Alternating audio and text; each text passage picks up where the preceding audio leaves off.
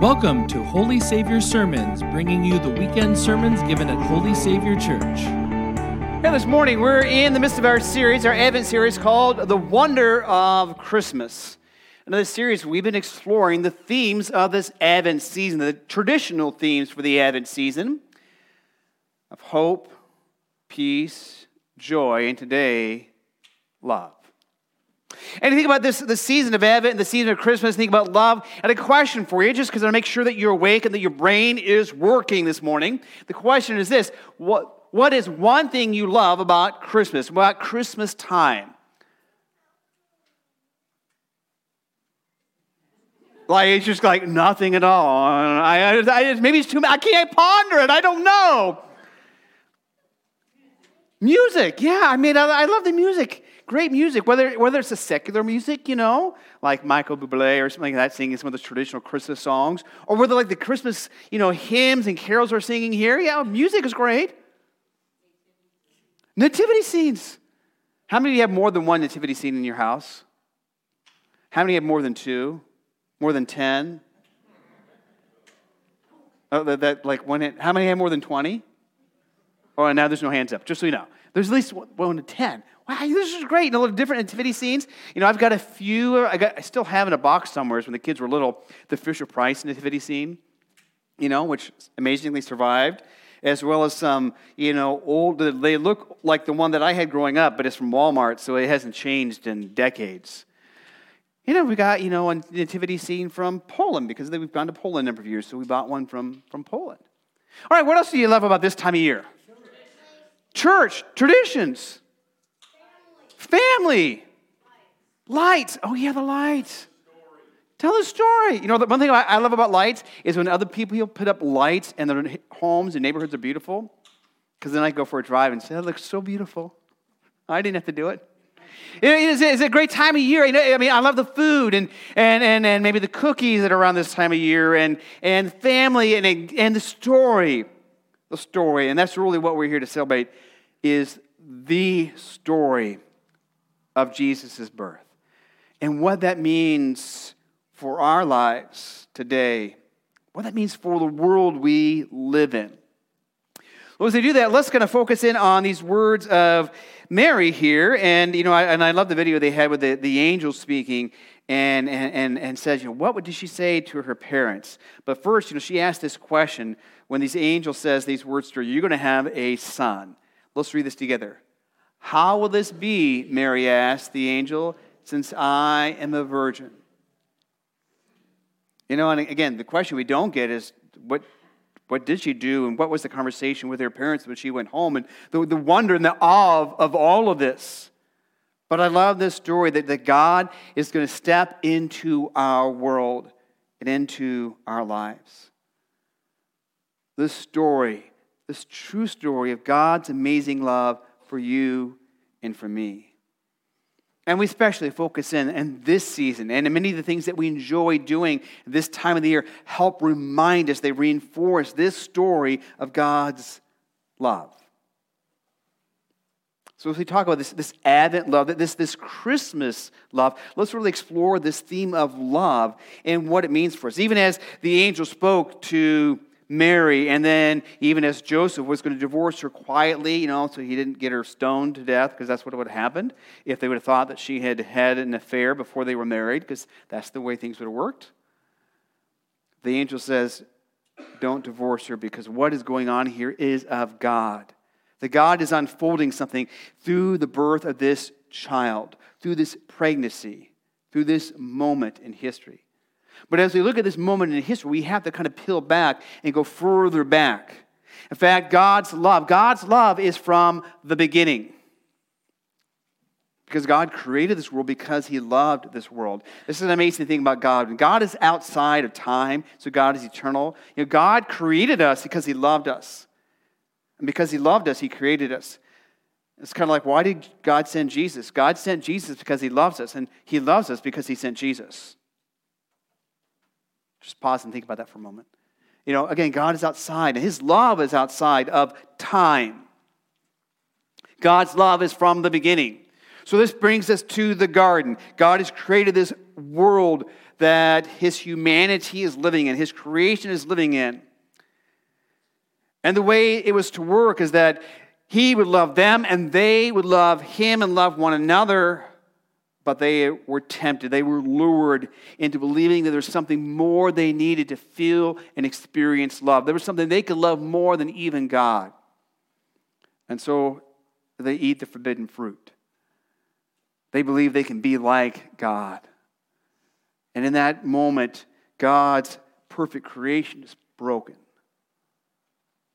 And yet God makes a promise of love. And again, what's amazing is God is outside of all of this. So God, even as he created us, knew this event was going to happen and knew already the promise he was going to make. Let's read this promise that God has for his humanity, for even us today.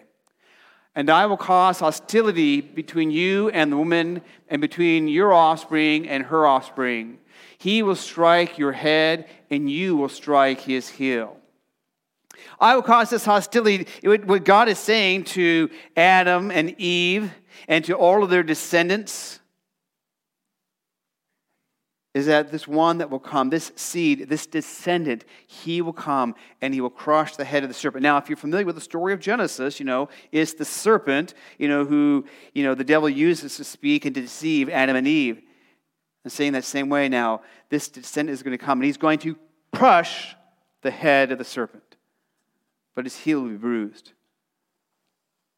And this foretells that this thing that has happened here in God's creation, that God is going to undo it.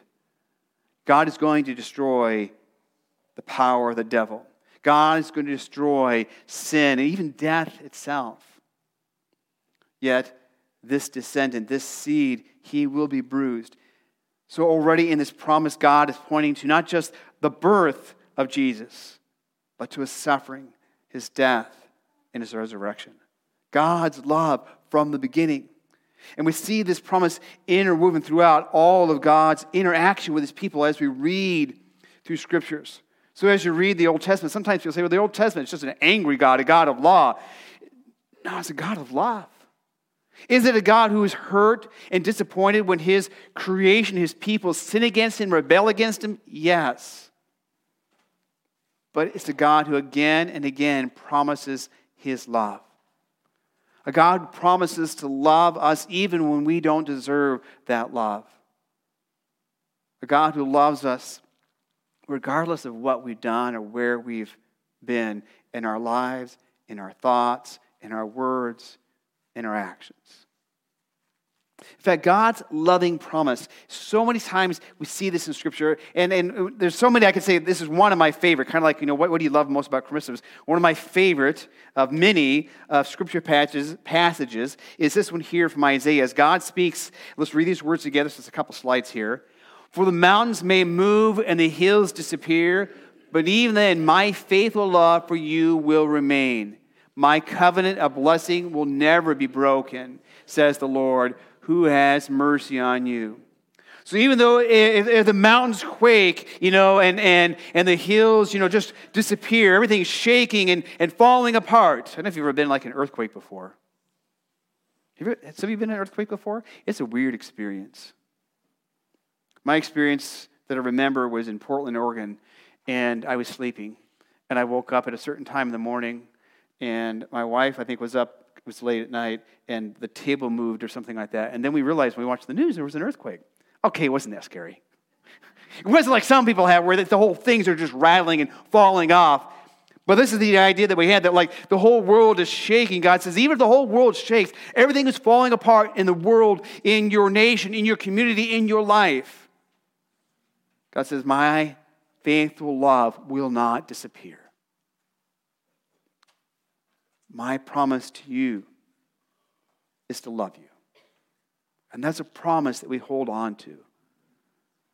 That whether life is peaceful and calm, whether life is tumultuous and scary and overwhelming, and everything is falling apart, we can hold on to God's promise of love. Because it's a promise that is guaranteed to us. And that little baby born in Bethlehem, to the one who grew to live a life for us and to give his life for us at the cross, to rise again from the grave.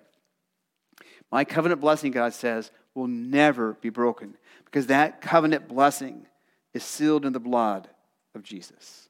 It's not dependent on what we do. It isn't dependent on how many times we're at church or how much we throw in the offering or how much we bring donations or how good we try to be.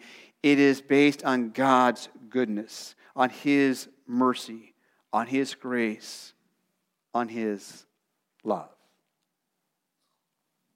God's love with us. That's what we celebrate at Christmas time, ultimately. God's love with us. That little baby born in Bethlehem, that one promised to Mary and Joseph. That's God's love with us. The Apostle John writes it this way. Not that we loved God, but that He loved us and sent His Son as an atoning sacrifice for our sins. God's love with us. Or I think some of the other words that John recorded, these are words of Jesus, but John recorded these in his gospel. John 3:16, for God so loved the world, or God loved the world this way, that He gave His one and only Son.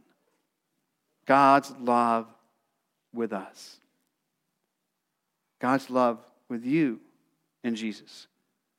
Wherever you're at in life right now, whatever is happening in your life right now, whether everybody knows it, whether a few people know it, whether nobody knows it, God knows. And God, in love, is with you. As we speak about God's love being with us, and then the season of Advent and Christmas, and we celebrate this love, this is also not a love that we just hold on to, a promise that we don't just simply hold on to. It's a promise, it's a guarantee of love that shapes our every day, that shapes our very person. Our call to this Advent love. That we call to take this love outside of ourselves, that we are so filled with God's love that it overflows through us, that it calls us to action.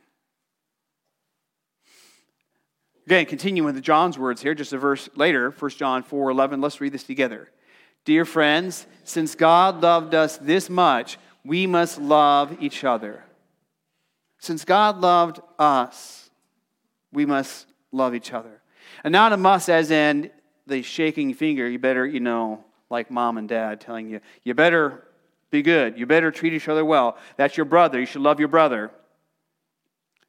Is as in, we must, as we're just so filled with this love, that this love gives us so much energy, so much passion, so much desire to love others with a love that we have been loved. Now, is that easy to do? Yeah, some of you are like, some of you are like, yeah, no, it's not. It's not.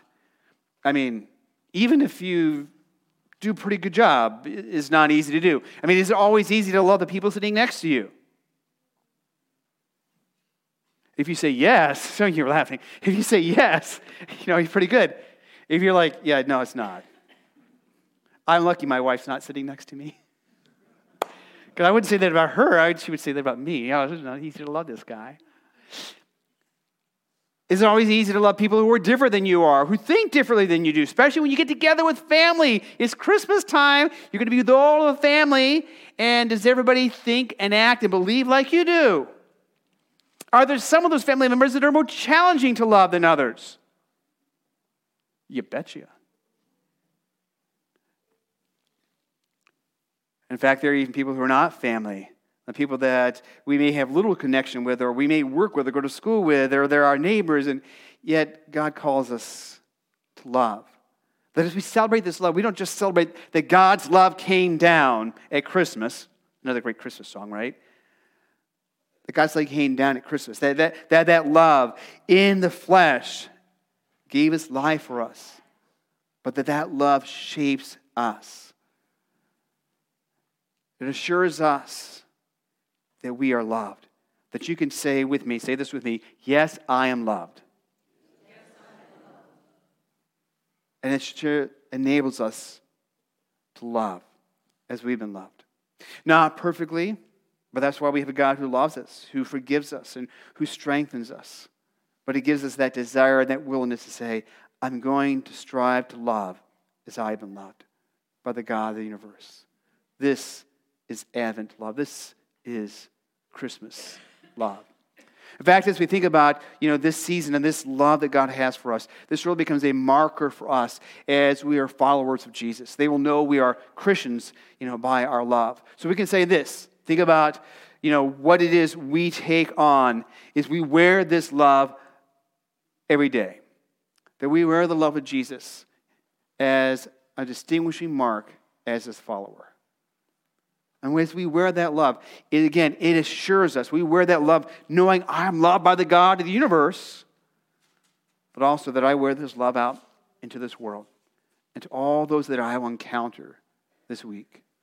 Whether they look like, think like me, whether they look like, think like not me. Because they too are loved by the God who said those words, that he gave his one and only Son for the world. He loved the world, and he loves you. And through you, he carries his love into this world. Here at Holy Savior, we talk about growing in Jesus and sharing his love. And one of the ways we grow in Jesus is we grow in his love, and we share his love. We share that love with each other, and we share that love just like we did as collecting those items for the seniors at the Belmont Community Center. Or earlier this year, things for some of our public schools, or serving our community with trunk or treat. And those different ways we serve it, like Matt Talbot's kitchen, those are ways that we carry that love outside the walls here. To love as he has loved us. So here's a challenge for us as we go into this remaining week and remaining 2 weeks of the year. Oh my goodness, the year's almost up. Wow. So listen to this. I'm going to give you this challenge. Ask for his love to be evident in your words and actions as you interact with others. So you can do that in prayer. In just a moment, we'll do a prayer. But here's what I want you to do. Again, just think about this and ask God, for his love to be evident in your words and actions as you interact with others this week. Yes, even those sitting next to you right now. But let's pray this together. Father God, thank you for your generous love to me. Thank you that you see the abundance of my life rather than my shortfalls. Help me to offer that same gracious love to those I mingle with this Christmas season. Pour your love into my heart so I can give it away. May they know I am a follower of Jesus by my love. In Jesus' name I pray. Amen. For more information about Holy Savior, including service times and location, please visit holysavior.org. Thanks for listening, and until next time.